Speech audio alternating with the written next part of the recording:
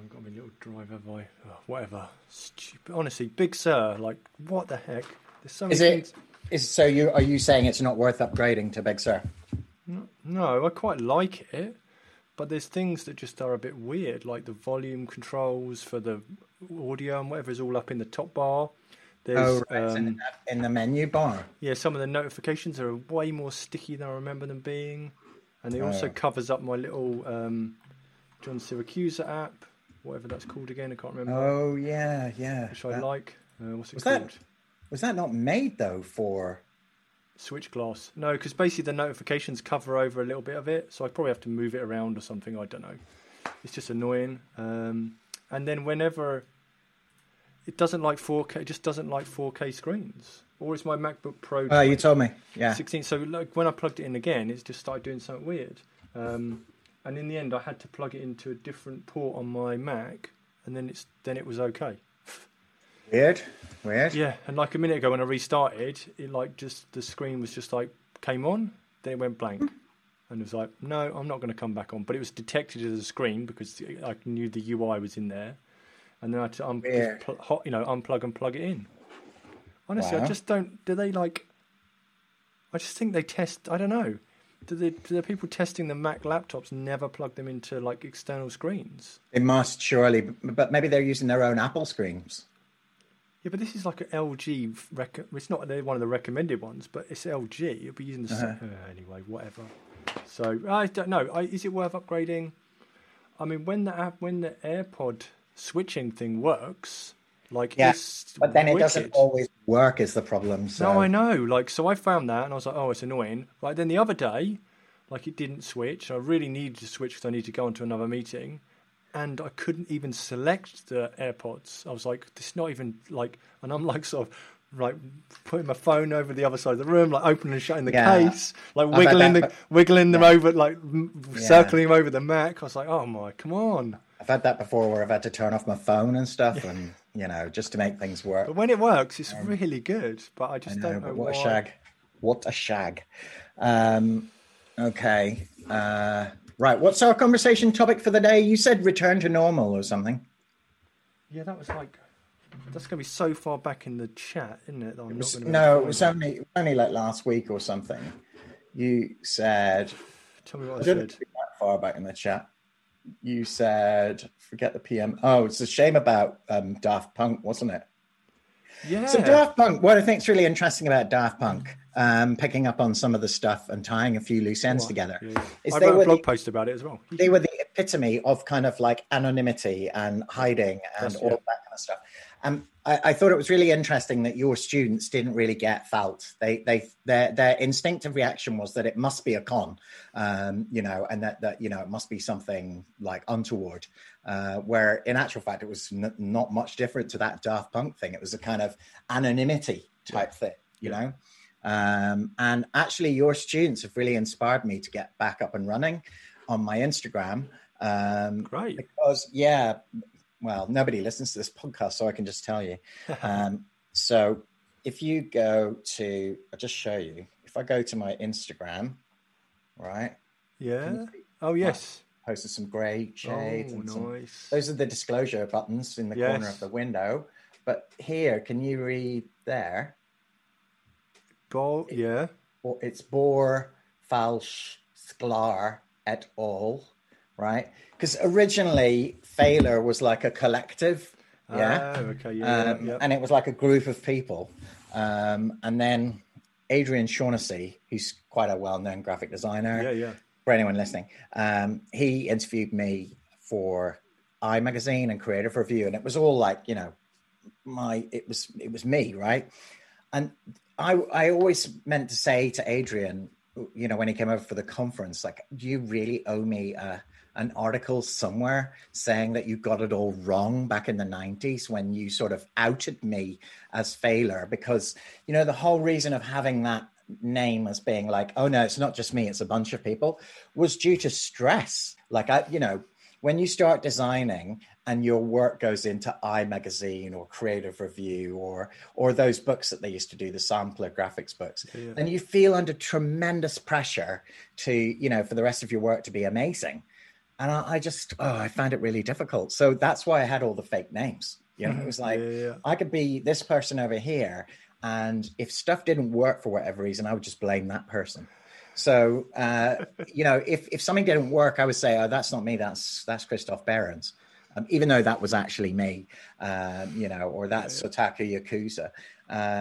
But it was really interesting to me that not all of your students, some of your students were like, this is a scam. Which is ironic as well, because there's a record label called Scam in Manchester, and its entire thing is like, you don't really know, you know, is Scam or Techra, or is it, you know, and I know some of the stuff behind Scam because I used to write record reviews, and I've got Scam pre-releases sent to me before with press releases and stuff, but they are very, very focused on like denying everything. You know, that's not us, you know? And so there was a period in the music industry, in the history of the music industry, where people loved that kind of stuff. They you know, they wanted to not be known, and they didn't want to be famous, and they wanted to be. And so I thought that was really interesting. Yeah. And I think that's so cool. Basically prompted me to get back into it, because I was telling my daughter about it, and she was like, how come these students didn't get it? You know, they were art students. And I said, well, I've changed my name on my Instagram. It used to be Christopher Murphy, and now it's Bor Falsch Sklar et al. I was telling her about it yesterday on the phone, right? And I said, and I'm just et al. And she thought I said, I'm just Ed Bulls. I was like, what? You're Ed Bulls? And I was like, what are you talking about? And she said, you just said I'm Ed Bulls. And I said, no, I'm et al. And she was saying, what do you mean Ed Bulls? And I was like, ETAL. That's so funny. She thought I was saying I was Ed Bulls. Oh, so good. It was so funny. So yeah, cool. You had said, so it got me back into it, partly because of the reaction from some of your students. Yeah, amazing. Also, this is the first time we've spoken since Monday. That was a really good session with that guy, Dan, wasn't it? Oh, yeah. Super nice guy. Yes. So, Chris managed to get Dan Gray, or Danny Gray. I wasn't sure to call him Dan or Danny, because it seems to both. be... Yeah, I think he seems to have both on, depending on where you're reading. But yeah, so he's the Chief Creative Officer. Former CEO. Yeah, for us two games. And so we got him in to talk about sort of the blend between business and creativity and how those two things have to come together. It's really good. Yeah, he literally dropped him for half an hour chat. It was really nice. Yeah, and then Mills afterwards, who's a co-founder of Us Two Games, Mills afterwards sent me a message and said, how'd it go? And I was like, it went really well, you know, so it was great. Cool. It was really, really awesome. And what I enjoyed about it was, well, first of all, it was a different perspective. Secondly, I had been showing a lot of, because I'm just not using my Belfast School of Art slides, I'm trying to make them games focused. Yes. And because I like to talk about things I know and understand, my games pretty much are Monument Valley and Monument Valley and Monument Valley, you know. And so I've been showing a lot of Monument Valley and Us Two Games and and so the whole thing where he explained that they had made the screenshot a feature because it was a good way of promoting it. I was like, wow, that never even occurred to me. Yes. No, it's amazing. That was a great way he said, like, we didn't have a marketing budget, so we knew this feature had to be in it because it would be what would market the game. Yeah, it was amazing. Never even occurred to me that was why they sweated so much over it. But it is if you've never played Monument Valley, basically you can take a screenshot and then once you do that, you go into a sort of camera mode, which overlays like a rule of thirds type overlay, you know, and it sort of essentially is teaching you composition behind the scenes. And then you can start to move things around and pinch to zoom so you can get the character on the intersection of the thirds. And it's just a really nice little touch. And I've never seen it in any other game. No, but it sounds like Alba, which I've downloaded but I haven't played, has obviously got photography in it. That's what he was talking about, which I know is you collect photos because you're like an environmentalist. Are you trying to repair things in Alba? No, that's assemble with care. Oh, okay. So Alba what's the difference then with Alba? Alba is like a third person. You're like a little girl who's like, I haven't played it, so I can't talk too much about it, but I've heard about it. Is it in Apple Arcade? Yeah. So you need Apple Arcade to play it? Yes. Okay. Yeah, although I think it might be on Steam, maybe soon. I can't remember.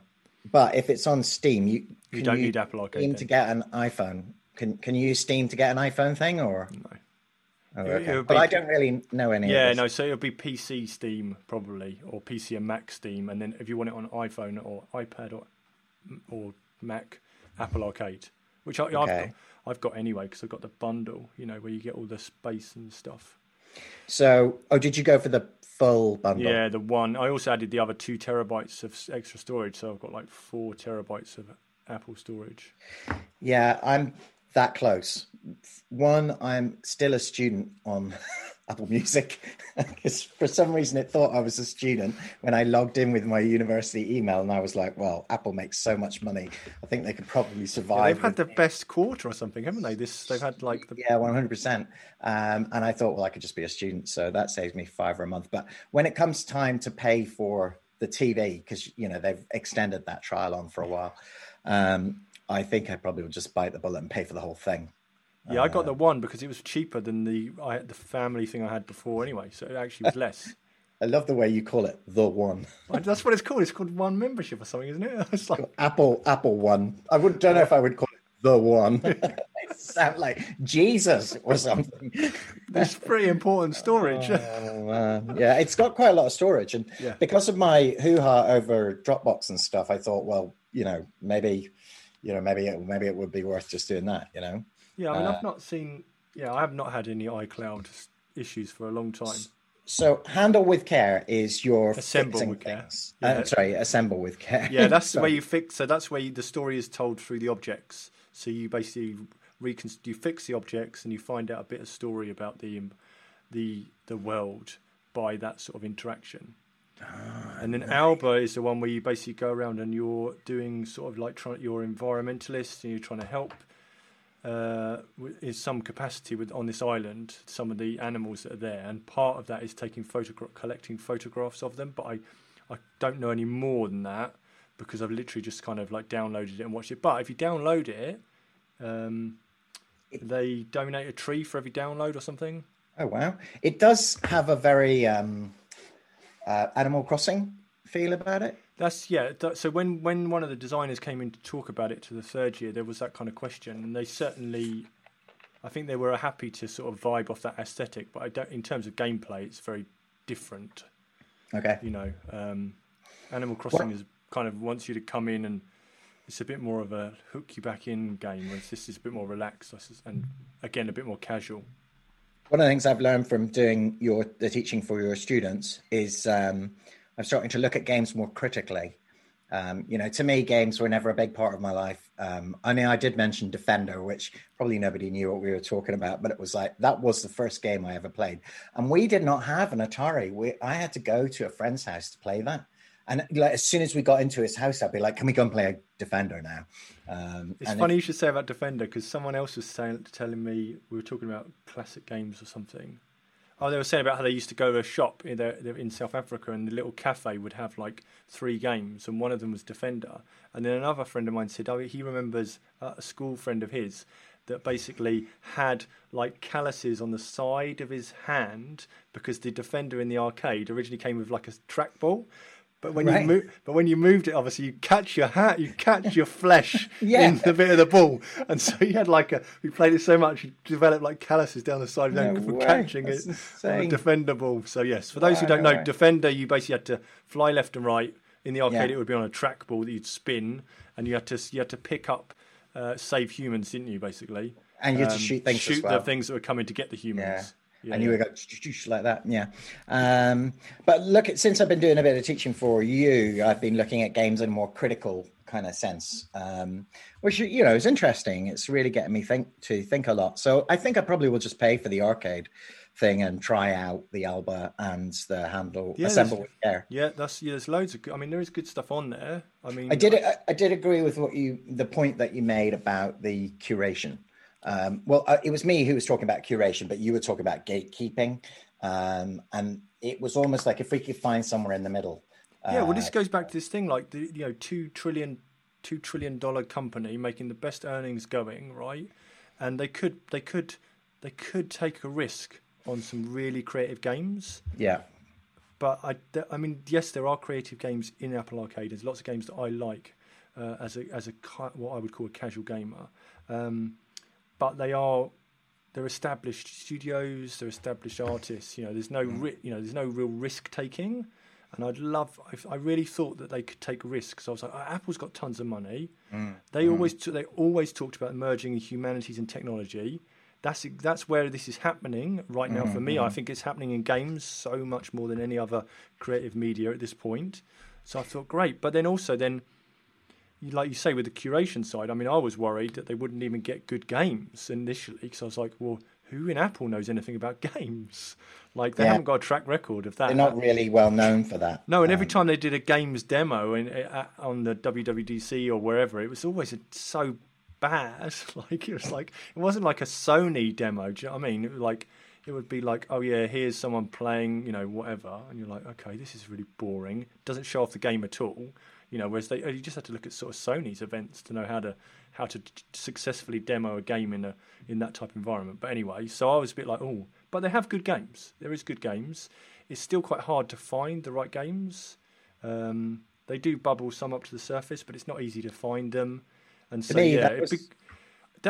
sorry, the other thing I was thinking now, just thinking about it, I wish they'd take more risks and just put the money onto a risky game. Maybe they may never get released on Apple Arcade, but they're not going to lose any money. They're buying like 100 companies every week or something, apparently.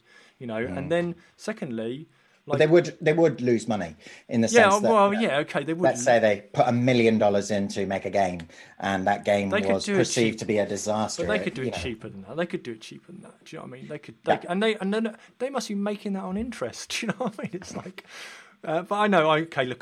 That's I think there are. Anyway, there's other models of funding and whatever that could come into play, but I think that's a bigger conversation. But in terms of curation, they've got.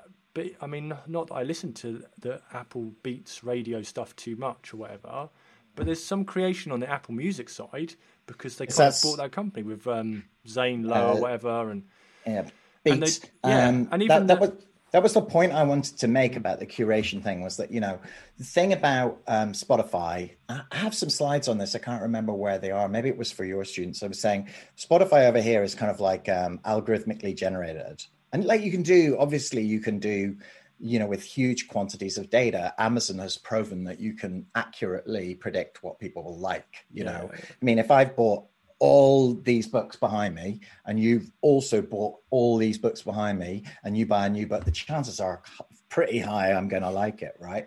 And that's the approach that Spotify is taking, whereas Apple's much more about human curation. And to me, what I think is, having run a record label as well, a big part of a label is curation. You're picking different artists and you're putting them together. The politics of curation, I think, is another issue. I always used to have a problem with a curator in Belfast, whose name I will not mention, in that he was a publicly funded curator, and for a gallery. And all the people who ever had shows with this particular person, they were all his friends.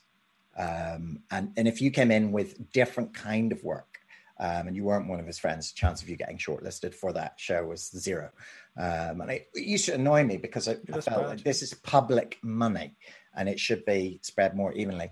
Whereas with a record label, when I was spending my own money, it's entirely up to me who I want to choose because it's my money. But you were playing a certain curatorial role.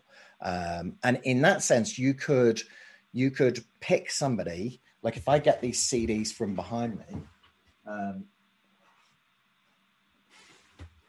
Comet, Frank Bretschneider, super, super famous in our kind of area, really, really big.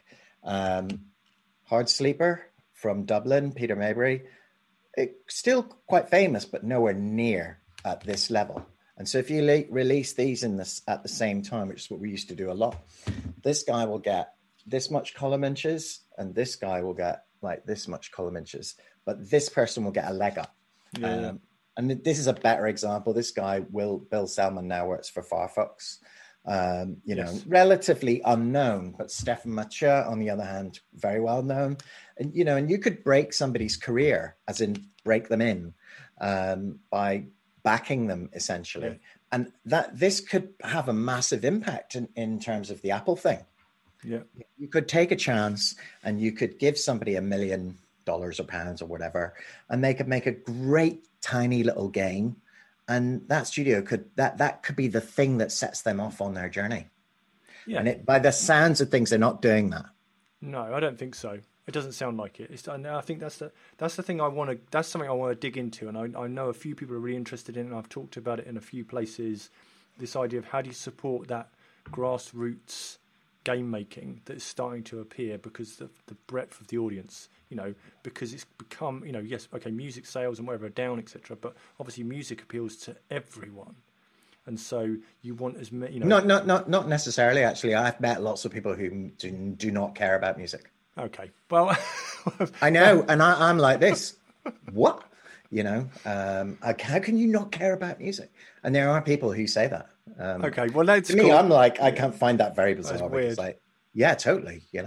Yeah, but I guess I want to see how we could do something with games where you can just, like you say, give those experimental artists, game makers, some showcasing a bit. And I think I've had some ideas to do some different things, and none of them have come together yet, but I've got a few ideas, mainly around sort of things around games for good and stuff like that, where you can sort of showcase those and encourage funders to say, oh, it'd be good to put some money into these types of games because look what this game did in terms of like encouraging people to think more about, the environment or cancer or what, or mental health, which there's lots of examples actually that exist. Oh. And, and then that pushes games into that space of being cultural artifacts. Can I share my screen? Don't know, probably not. A number of your students have talked about games and mental health, which I'm really excited to see more of. The shield, click on the shield. Yeah, I'm looking for the tick box. I'm going to talk about, I'm doing a talk tomorrow night on venture testing for Create Leicester. But one of the, and then I'm doing a no-code workshop for Durham University over the weekend. Nice. And one of the things I'm going to talk about is Propel Cohort 3 and this particular company, CropSafe. They were students actually, Mihal and John.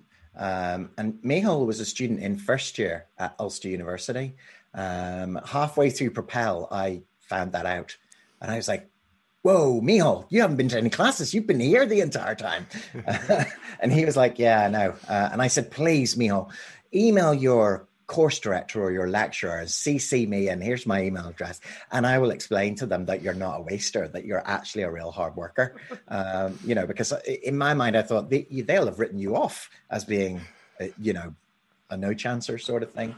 But I saw this and I, with the two of them one evening, it was about 8 o'clock. And I said, oh, how did you get that App Store thing? Did you pay a developer in like Eastern Europe or India or something, or did you learn this on your computer science course? And he said, no, we built this all using no-code tools. And I was just like, my brain exploded.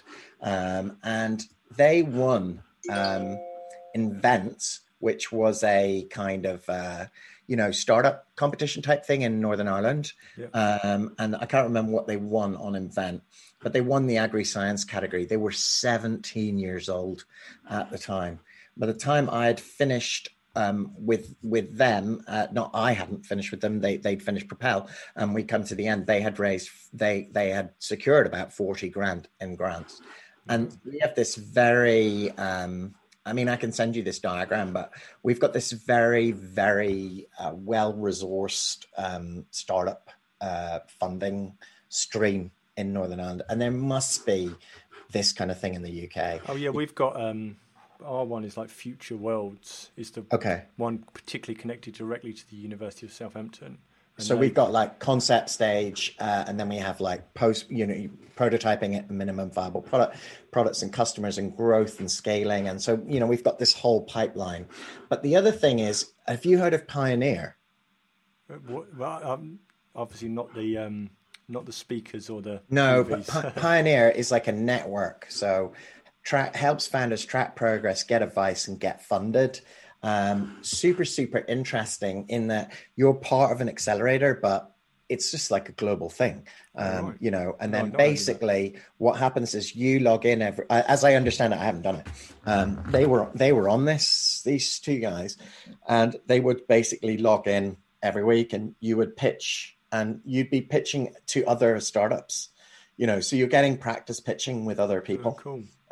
You know, and then they're pitching to you. And so they're building like a network, and then they nurture startups basically. And then once you get to a certain point, the previous slide there, I've turned off the sharing, was crop safe select as pioneer.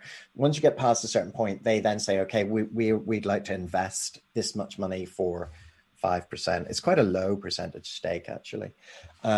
Your students could look at that for sure. You know? Yeah.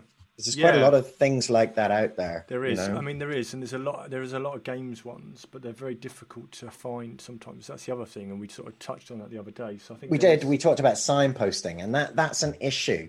You know, that people just don't know this stuff exists. I think there's a number of issues actually having just come out of Belfast. One is signposting.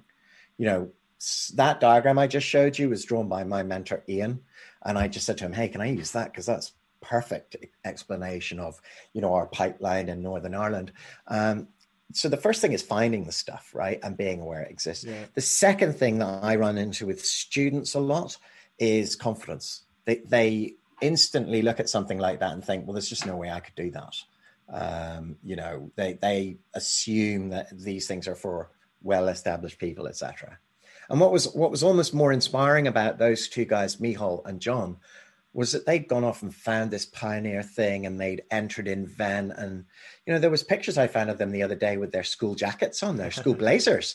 And I was so impressed, you know, but they had so much confidence, or they learned it on the way, or, you know. Yeah, I think for me, it was amazing. That's a big thing. I think building confidence is like the key to all of this, isn't it? And I think that's what students... That definitely is something we work a lot on, and some of it is like just by like having like Dan in, and I have other guests into the program, and you have guests obviously in the School of Design. That when that happens, or if you go to a studio, I see it every year. Like, and all the students have been writing about it, is that they suddenly go, "Oh, they're not that different to me."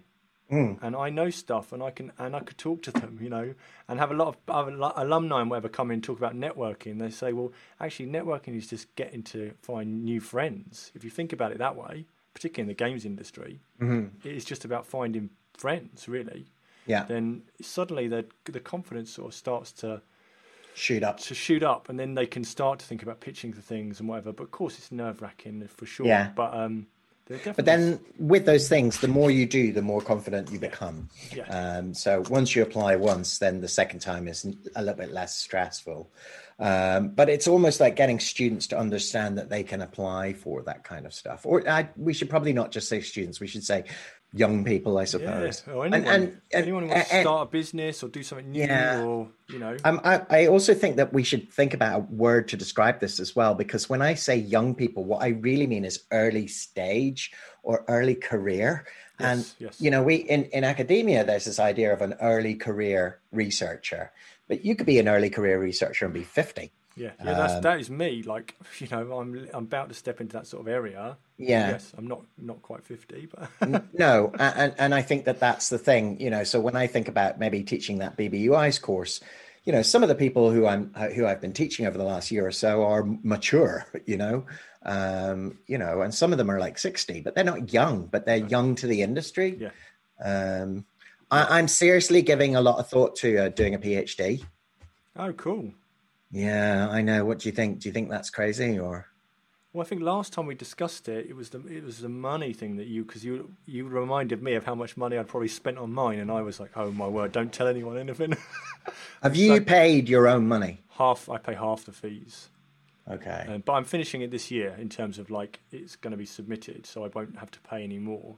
And then your PhD is at Southampton, isn't it? Yeah. Do they not waive all the fees for you? No. There's just different deals for different places, so that's what it was. But that is what it is. It's cool. I wanted to do it. So, but that's at Belfast School of Art or Ulster University, I believe it's free in the sense that if you work for them, you get it for free. Yeah. No. Lots of places do that model. Just that wasn't the model that existed when I was able to sign up for it.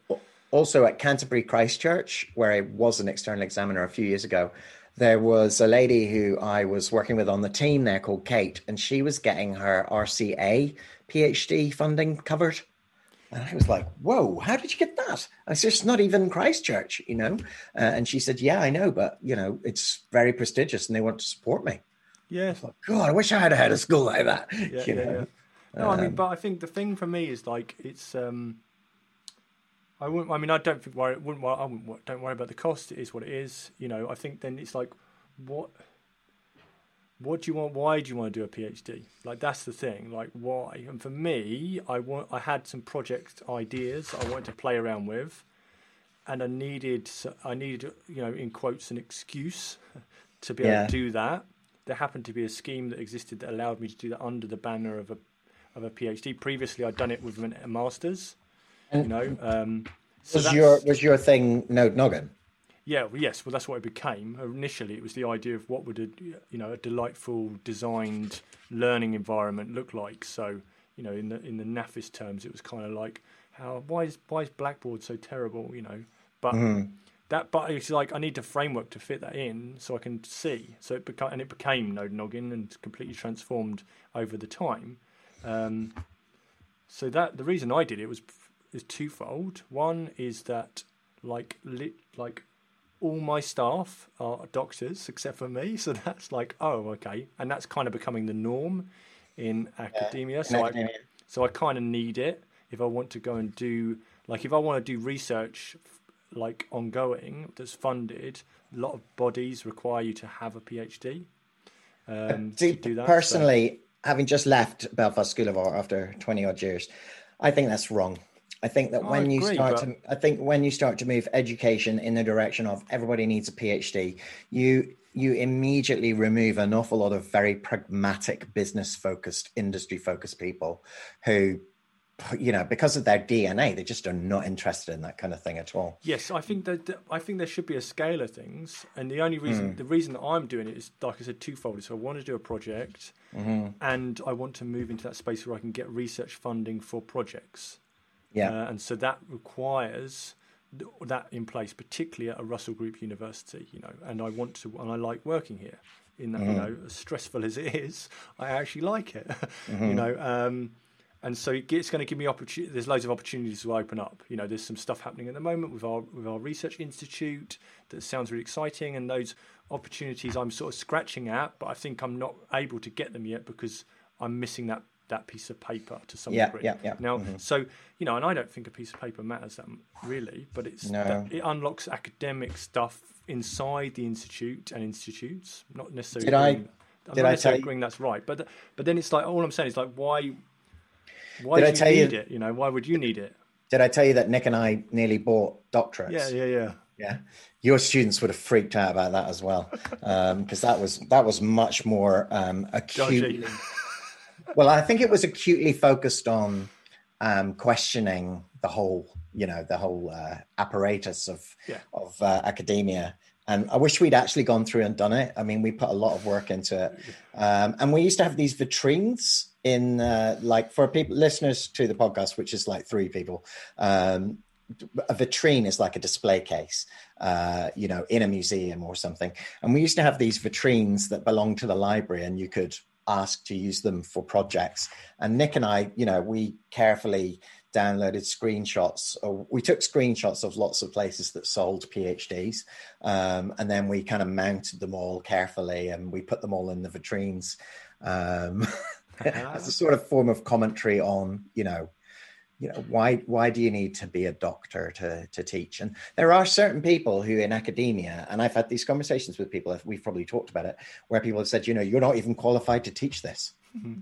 And I think, what are you talking about? I've written like 6 or 7 books, but they don't count that because, they don't see those as being like peer-reviewed journals, etc. I mean, I think that model is going to disappear. I think some of that model will disappear, and some of those people who think that are they're wrong anyway, for starters. But I did have a lady who told me quite forcefully to my face that I shouldn't be teaching history and theory at all, and I wasn't qualified to do it. And I was like, what? Yeah, it was insane. I think that's just, but that's individual, me, isn't it? But why would you want to do one? Like, what would it enable for you? So, one thing I've been doing over the last day or so, obviously I'm doing this workshop for Durham over the weekend. And one of the things that came out of it, actually, I'd sent over the outline for the no code workshop, and I was like, here we go. And Marek, who's my contact, got back and said, oh, one thing we're totally missing is idea generation. I was like, oh, I thought because we'd had a sort of conversation and, many conversations. And he kind of said to me like, oh, design thinking. And, they know all that stuff.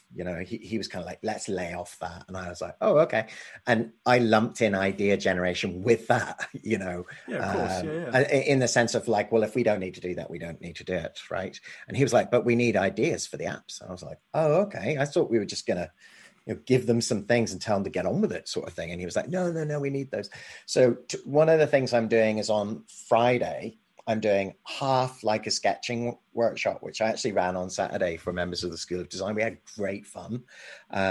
So it was kind of like, sketching interfaces for beginners, think about what it looks like. And, we start with Draw Toast, which gets you thinking about systems and that kind of thing. And then we start to look at Instagram, and then we start to see how apps are generally flows or websites are flows. So that's one thing. The second half of the equation in terms of the design is like, what does it look like? What's the aesthetic and all of that kind of thing? And so for the Friday evening, for a bit of homework, I am showing some examples of what I would call visual grammar decks that I put together when I'm briefing a designer and saying, okay, this is the aesthetic we're looking for.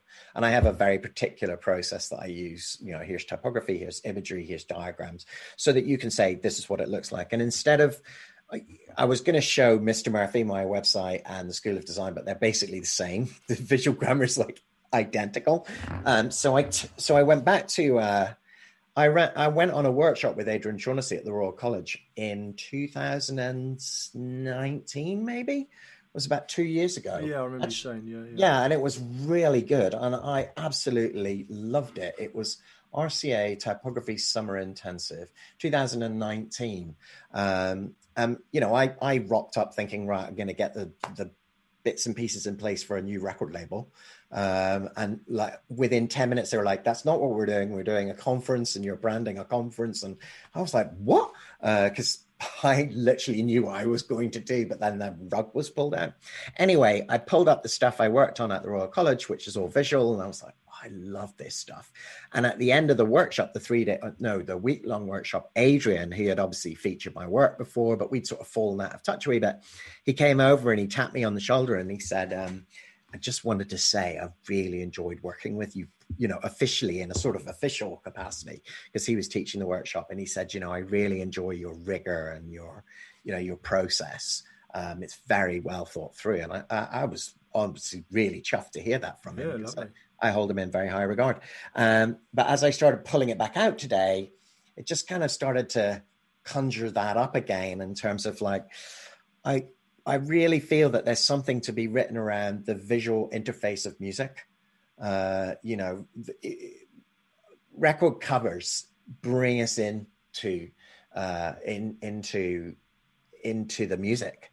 In the same sense that I already have a rough sense of Alba, because I've seen some pictures of it. So I've started to conjure a story in my mind. Might be wrong, might not, And I think record covers used to do that. You used to be able to see like the cover of Bitches Brew by Miles Davis, for example, Joe Zawinul paintings, that has you in a particular place. And we've lost a lot of that visual culture in an era of downloads. And in some respects that, Craig Modd? Yeah. Who's talking about, have you seen his article about the cover, Hack the Cover? Don't know. It's really, really nice. It's like I think it's an Amazon single Kindle type thing. And it's a short piece of writing on, so Amazon went through this experiment called Singles about 8 or 9 years ago. Okay. And they were kind of novella length. They were quite short. And so the first single I bought was about mountain climbing in the Himalayas or something. It was really interesting, by John Krakauer. And then the next one was by Craig Mudd. Anyway, Hack the Cover is, covers used to be like this. Book covers used to be a particular size and a particular color and a particular ratio and all of this kind of stuff. And when we moved to the Kindle store or selling things on Amazon, covers are now this size. And they have to work in this kind of size. And he talks all about what a cover is and what a cover represents and how it is like protection. And that's the same with music and so on and so forth. And to me, it's an area I've never really resolved. My very first CD on felt was the very first CD on felt. And these shapes here were like graphic scores that I sent to the musician. And I sent this to him and said, what does that sound like? And he would then make some stuff and he would send it to me because the internet was really slow. Yeah. He would send me some very, very short files, like a minute, and I would listen to them and I'd say, that's really interesting. And then I would change my graphics, send them back over, and I'd say, okay, I've slightly modified my thing. What do you think this sounds like now? And he would then do, and we went back and forth, and he was in Sydney and I was in Belfast, and we just swapped this stuff. And then this is where I always found it a bit weird, the record label, because we knew each other. Paul, his name is Paul, but his name on the internet is Pimon. And we'd known each other for 6 months swapping this stuff. And I knew of his work. I loved his work, as a musician. And then I said, would you like to release this on my record label? So I'd got the 500 quid from the Halifax, and Cara and I both got 500 quid each. And we were like, do we spend this on our mortgage or do we just blow it on something? And we were like, blow it, totally. So I decided I was going to set up this record label, all of that kind of stuff. And I'd secretly been building all the fiction. Yeah. And to this day, I don't really quite understand why he never said, why didn't you mention the record label like 6 months ago? Because it just arrived fully formed. Yeah. It was like, do you want to, you could be one of the releases on a record label. And he was like, oh, that'd be amazing. And I was like, yeah, it's over here, felt.com. I never really understood why he didn't click that, like, why didn't I mention it? Like, 6 months previously. Yeah. It was really weird. Or maybe he just knew it was all obviously a scam. Yeah. It was really funny. So funny. And that became like the first CD. And at the beginning, I didn't tell everybody it was, it was all fake, And he then was like, this has to be like, this can't be right. And I was like, yeah, just don't tell anyone, because I'm the world's worst secret keeper as well. I was like, yeah, don't tell anyone. And so he then became Ted Sulkowicz, who was like, oh my word, this guy was like a really famous Australian rules football player, which is they run around and bounce the ball and stuff. Yeah. I have no idea. Anyway, he said, I think we should do this release called Ted Sulkowicz called Over the Black Dot. And I was like, okay. And he said, I'm gonna make everything up. And I was like, okay. And he said, we're going to totally take the piss out of Mille Plateau. And, which was this really, really rigorous record label run by a guy called Akim Sapansky, who was super serious. Like everything he talked about was like Foucault and, Derrida and all slippage. And, it was very, very serious. And all they wanted to do was take the piss out of, all he wanted to do was take the piss. And I said, you go for it. This sounds great. I love it. Let's release it. And we had this series of CDs called Directions, where, I would gather three songs by 4 different artists. And then I would print the cover on a like laminate, like film, litho film that you'd use at a printer.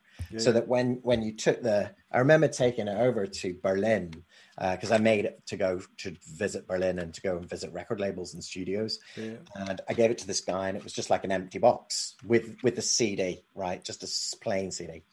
And he said, like, how do I find and it was black in the back. And he said, where's the track titles? And I took it out and I said, you take out you hold it up to the light. I said, you see the way there? And they were all like, whoa. To me, this was like, not that interesting. They were all wet in their pants. Anyway, he became Ted Sulkowicz. And then when he delivered the work to me, he was like, me and my mate have made all these fan sites. No way. For this guy. Oh, it was amazing. It was so cool. Wow. I was just like, oh my word. He's like, we were so on the same wavelengths. And he said that here's one that links to this one, which links to this one. And these two people kind of hate each other, but they really like Ted Salkowitz. And they've got these. Yes. Well, that's funny when you should say that, because when we were talking to students about it, once they understood it as an ARG, which is an alternate reality game.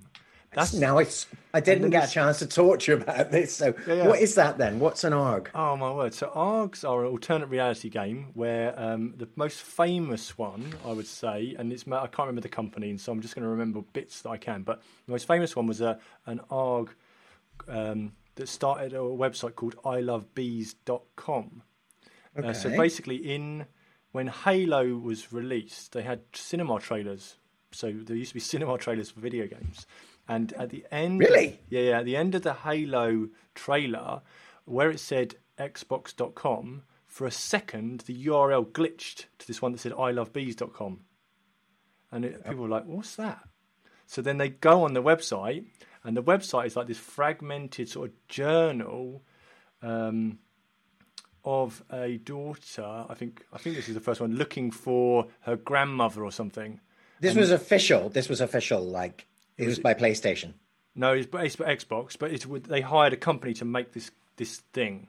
So, But this website you went to had sort of this journal of I think it was a daughter looking for a lost grandmother or something, and then there was some numbers and things that were on there.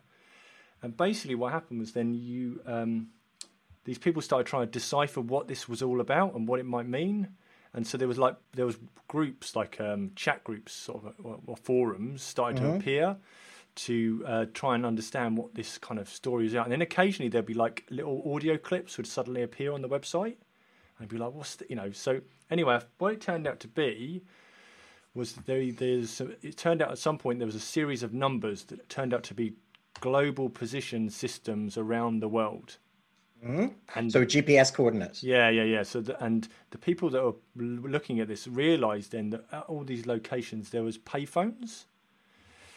Mm-hmm.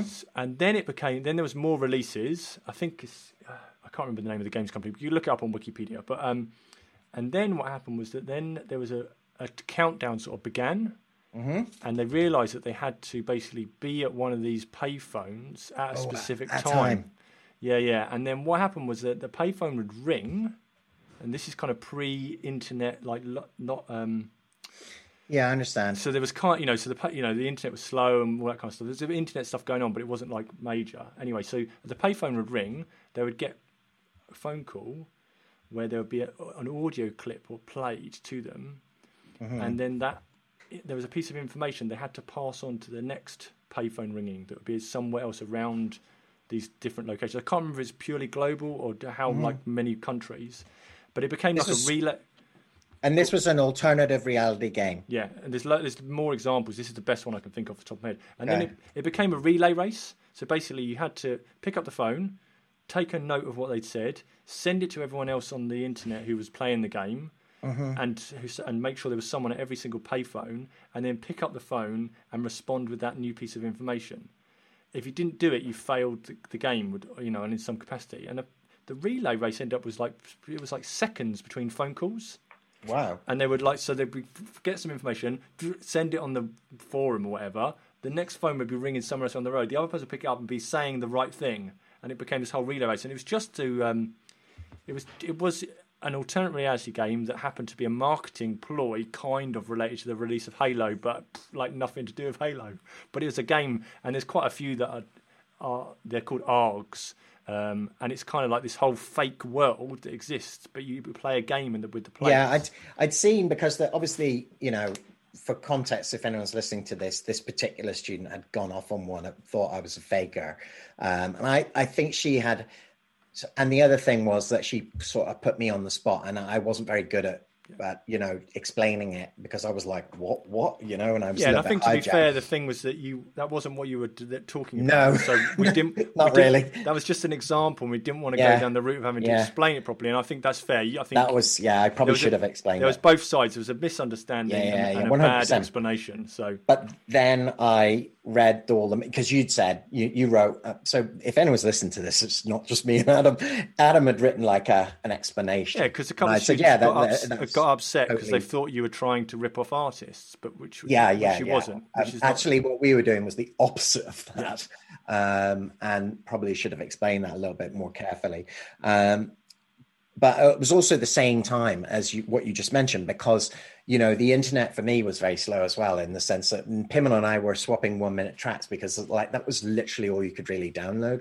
And then the reason that we did the 24 CD box set with 15 1-minute tracks, which used those tiny little CDs. I remember those. Those were 15 1-minute tracks, because the idea was you could just download a minute and a minute, and it was all designed to be downloaded. And it was all designed to be downloaded for free as well. And my web hosting guy called Niall McKeown, because we did all the hosting for the businesses through Rodney Miller Associates, and because I did that, he said, "Oh, don't worry, we'll just host your stuff for free." And I said, "No, honestly, when we start, it'll go nuts, right?" And he said, "No, like how nuts can it go?" And I said, "I swear, honestly, I think it will go nuts." And so our first CD, because of the fiction, this one here got like straight into full press, the whole 9 yards. It was really amazing. And if that had just been our first CD minus the story, it wouldn't have got that. And then we did the 24 CD box set. And the whole idea was that you could download it. My bank manager thought I was crazy, because he was sitting downstairs and he said, if people can download the music for free, I mean, like, why will they buy the boxes? And I said, because like music fans are really into physical stuff, they'll want to buy something, and it's limited edition as well. They'll want to have that as well. And anyway, we released it. We said it's all free. And I got a phone call the next day. What the hell is going on with your record label? Because the bandwidth must have just gone through the roof. And there was a point in time when we were paying like $1,000 a month for hosting. It was insane. Yeah, because you were paying for the amount of data. Yeah. Wow. It was mental. So I think maybe, to wrap it back round to the PhD thing, and probably to wrap it up to some degree, so we're almost going to hit the hour, is that I don't think we should scrap the hour, honestly, but anyway. But I think there's the ARG idea is interesting. Obviously, that's a different thing. But I think obviously, if I was doing let's say I was going to get back into the interface between design and visuals, which is where I definitely want to be. That's one thing. Setting up another record label might be another part of it, because I enjoyed that aspect of it. Would I build an entirely fictional thing ever again? Probably not, because I've already done that and experienced that and done it already. I think for me, the real reason of the PhD was John and Adrian. Adrian had said he would happily supervise it. To be honest with you, though, the Royal College, I think they're under pressure to get more people doing PhDs. And he had said he would supervise it for sure. I'd said about John Wozencroft, who used to work with Mike Harding at Touch, probably still does, because I hold him in very high regard. And I thought, well, if I want to do it with anyone, I have to do it now, because then they're not getting younger, and then probably about the same age or older than me. I would say they're probably older than me. Yeah. But the other reason was just the intellectual challenge, of being with other people who are thinking rigorously, and also you are more likely to do something if you're. I'm more likely to do it if I'm on a PhD program for 3 years or 6 years or whatever it is, than if I'm just trying to do it on my own as a hobby. Yes, no, I think you're right. I think in the being able to talk to people about that kind of stuff, and I think if I was you, I'd just maybe look at the art, see if you can. I mean, I don't know you should be able to get access to the PhDs that the RCA have put out. So look at some of the communication design PhDs that have already come from there, and what's the kind of what are they doing, and are there any that are practice based? Because like Bill, some of it you can do a practice based one where you make things as well, and that's slightly different. I'm sure they do those ones. That might not be what you want to do. No, I do want to, if there's an offer, I would do a practice and theory. A bit of both. Because that's what mine is. It's so much. I think that's really important. Yeah, I see that as being an opportunity to, not invent some new thing, or I don't know, but I still feel that there's this. I don't think you need to know. I think there might be something that comes if you do that research. There might be something that comes out of it that suggests there's a new interface between visual and music that hasn't yet been thought about. And it's not the iTunes visualizer. So it's like, what is that thing? Is it physical things? What is it? Is it augmented reality? Who knows? Like, it could be when you put maybe you have like a box and then like an AR thing pops up and that's the new visuals for a record label. Who knows, right? We're just making it up. Do you know the Apple album format thing that they have? No, what's that? This is a thing. It's really, really it's really under promoted. Hang on a minute. I'm going to see if I can find something. Apple Music just gives me the music. But album format. They used to have this thing called Apple Album. Maybe I do know. And they used it for like, say... you got like images and things and... Yeah, I do remember it. Yeah. And they did like special editions. The format, special edition by... No, that's not. That's a band. It's probably buried, hidden now. It probably doesn't exist. It's probably buried somewhere. Launched, releasing a special edition. U2. Nope, it's not that. They had this thing. U2, that's like the one where they gave it away free, wasn't it? I know. Everyone was raging. Oh, get off my phone. Yeah. I know. And everyone and I thought that was the most ill thought through thing. Yeah, because it auto downloaded your phone. And it also meant that you were now a U2 fan. And for some people, that would be like shoving a fork in your eye repeatedly. It just felt like such a violation of you and your music, and music collection is for some people a very special thing, and for someone else to come along and go, oh yeah, just between Neil Young and there you go, there's your YouTube, and you'd be like, but they had this format that was kind of like special edition or something, and it had like imagery and lyrics and it, for a very brief glimmer of time, it was like this is going to be the new thing. And it's going to replace, all this other stuff. And they've never really done it, And I've always felt like, do you know Letterboxd? Yeah. I've always felt that there's a need for a visual form of Letterboxd for, Discogs. Do you know Discogs? Yep. So, Discogs has got literally everything ever musically, but it just looks awful. Yeah. And if you could build something. But actually, for me, what I was more interested in when I was doing... Sorry, I think there's a games one. There's it's not called Letterbox, but it's... Anyway, there's a games one that's the same sort of thing, which is quite cool. I did a workshop for my students in Belfast School of Art a few years ago, where I... Oh, look, here's some nice sketches in my sketchbook. Where I said to them, okay, we've all got an album. Well, unbeknownst to me, they didn't know even what I was talking about.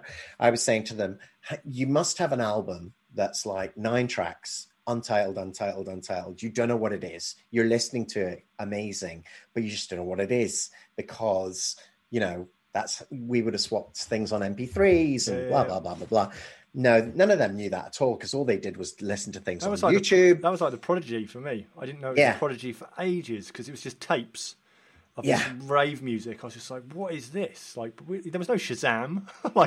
And my daughter, Caitlin, who you've met, obviously, she used to say, oh, that's track 3, Dad. We used to have a CD that we played in the car, and she knows she knows these songs by track numbers. She's like, that's track 3. And it took me ages to go off and Shazam everything and say, and I say, what is it? And she would, do you know Cornelius?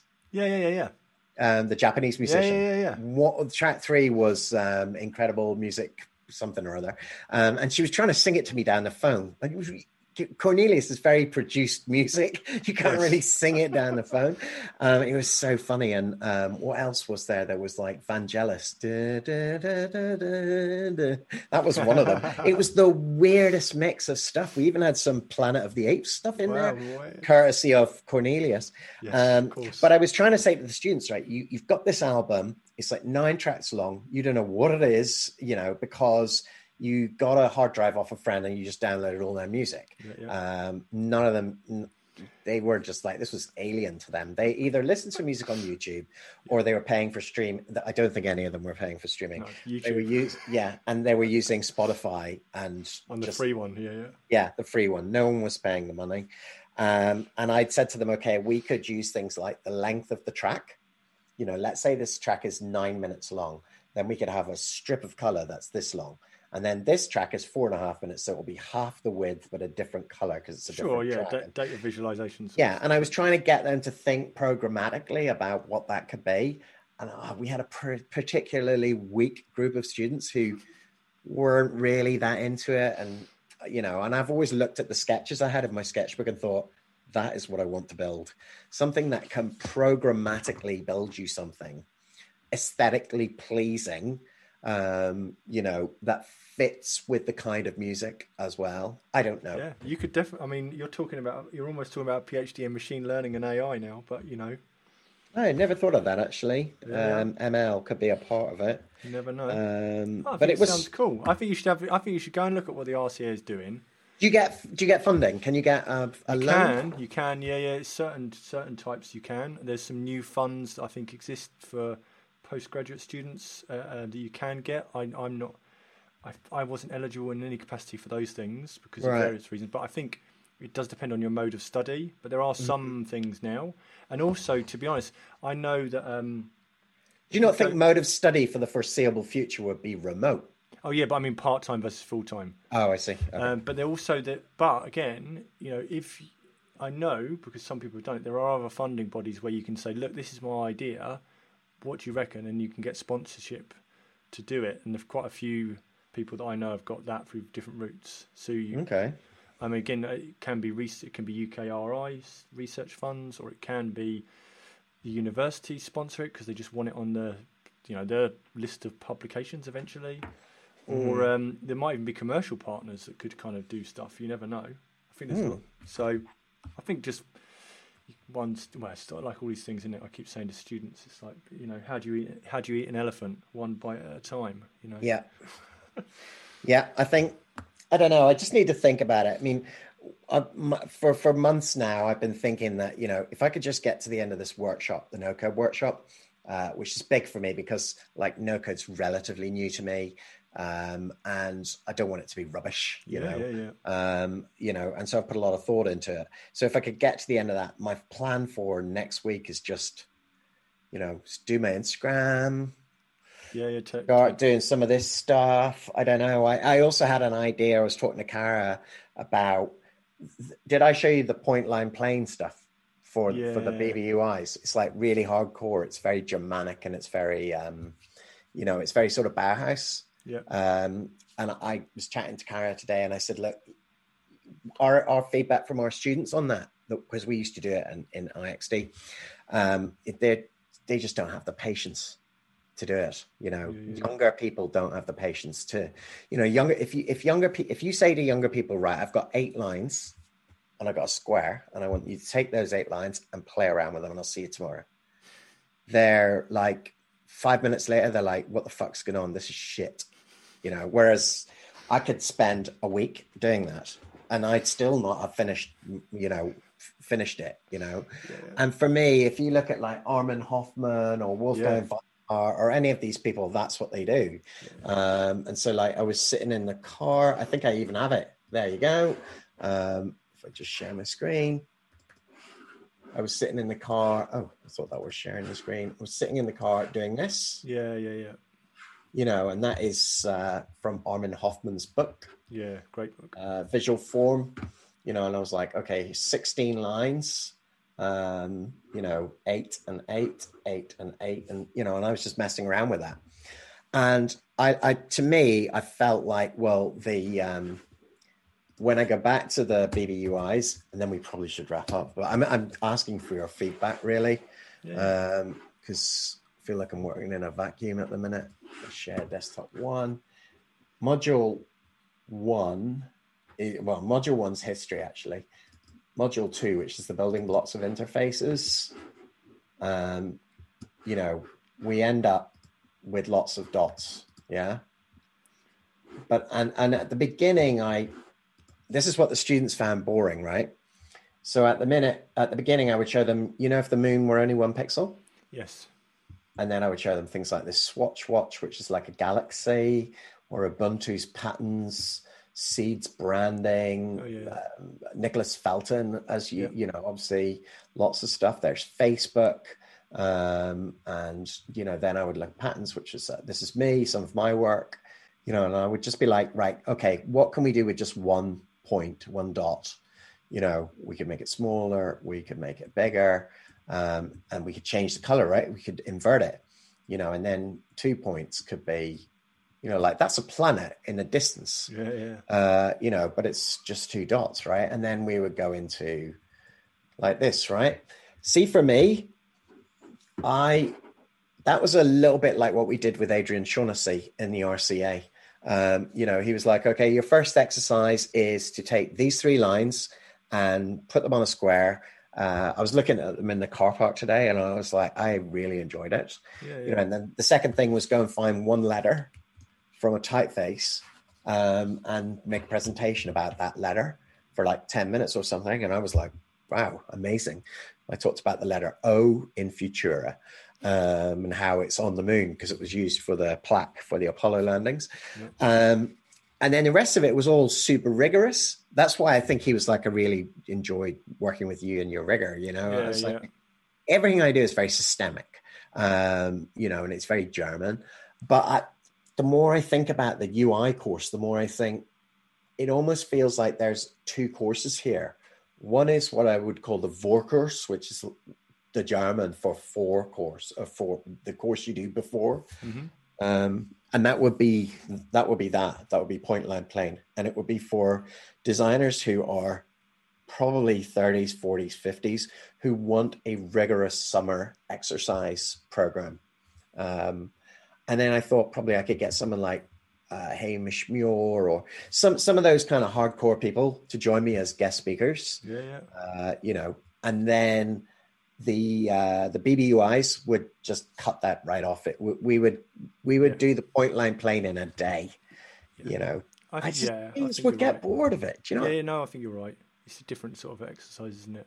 It's kind of sad though, isn't it? Because actually, you know, when you think the students who would have done that at the Bauhaus, they were doing the same thing, but you know, they lived in a different time, I suppose. Yeah, it's different times, different things, different pressures, you know.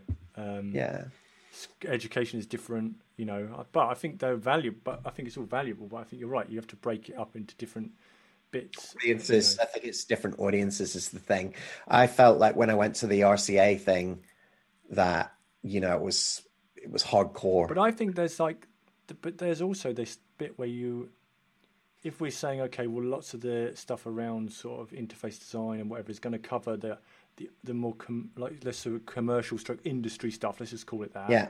Mm-hmm. Well, then if that's happening, like there's like going to be a whole bunch of designers that could get so much out of the dot point line plane thing a little bit later on in their career because, you know, they kind of want to move through into more senior roles, etc. Yeah. And that would be that's the thing that would get you that because you have a better understanding of communication design, etc. You know, and it would be the stuff that would feature on maybe masters and postgraduate sort of programs. So I think it's just like you say, it's a different audience. Yeah. I think that's probably true. I think there was probably a handful of younger people on the RCA course, and they were doing it and embracing it because of the fame thing. Adrian Shaughnessy was standing there telling them to do it. Yeah, you're going to do it. They were like, well, we better do it. You know, this guy wouldn't be telling me to do this for for nothing, you know. Whereas if you're in a studio and it's you and me, for example, with the students, they're like, fuck you. You know, who the fuck do you think you are? Why do you want me to use these frigging dots and lines and shit? Exactly. I think you're right. You know? Exactly. Yeah. This is definitely, you know, there's different pressures, isn't there, on younger students in terms of needing to get jobs and understanding direct application of these things. Not last night, but the night before on Newsnight, we should start wrapping up. And not last night, but the night before, I think it would have been Monday night's Newsnight. There was a whole chunk on universities and fees. And was there? Oh my word! Yeah, it's probably worth watching. Well, there was the lady. I think her name is Larissa, who was the head of the students' union. Oh yeah. I think. Or the office of students, was it? No. She was like the student representing body. For the students' union. Yeah. So the students' union, or whatever you call it. And then there was a guy from a university, and it was boiling down to, you know, £9,250 is a lot of money to be getting essentially a remote education. And what was frustrating was both of them were essentially saying the same thing. There's no way that universities can put their hand in their pocket and give you back £6,000. They just don't have any money. And the government will have to pay for it. But if we wait for the government to pay, it'll never happen. Yeah. I have to say, I really felt for them. I did really feel for them, you know, because I don't think the government will put its hands in its pockets at all. I don't think so either, but that's, you know, we should definitely finish because that's like... We should. That's getting a bit negative. We always like to finish on a positive thing. So, I think there's a really good book to recommend to your students. Final thing I'll say, it's called The Freeman Gallery Does Not Exist, or something like that. It's your students, again, they encouraged me to start reading it. I bought it. It's on MIT.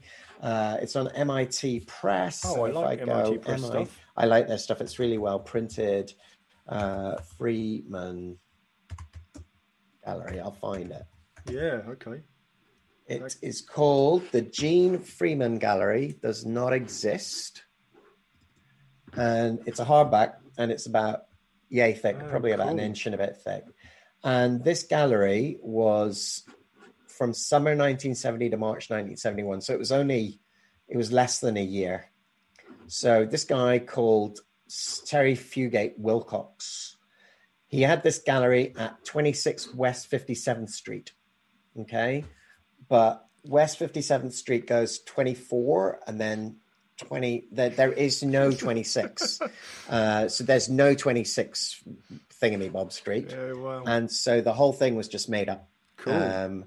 And there are lots of photos in the book of art that was in magazines, and people like Bruce Nauman, and totally my cup of tea, obviously. Oh, wow. And it's a really interesting story of a gallery. It just was never a thing. Oh, I'll have to check that out, because we've got a contemporary curation master's program here, and I wonder if they've already got that for the library. If they haven't, it's really good. Yeah, it's really good. I'm reading it at the minute. Obviously, I'm well aware of the conceptual movement, etc., but fascinating.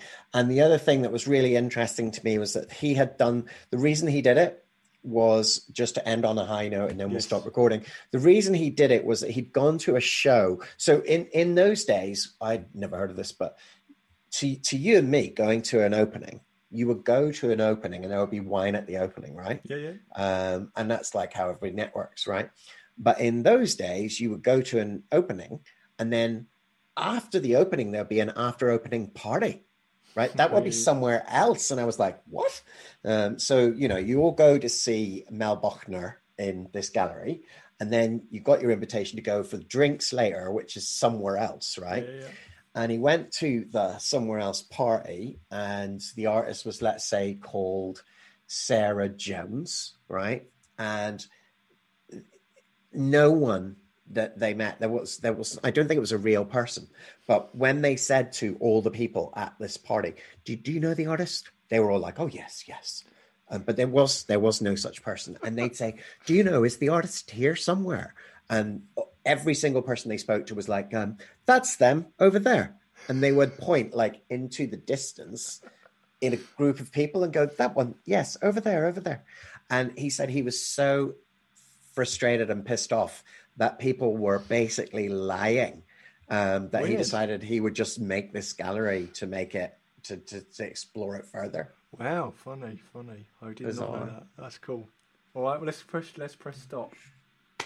I started reading it again because I'd ordered it, obviously, because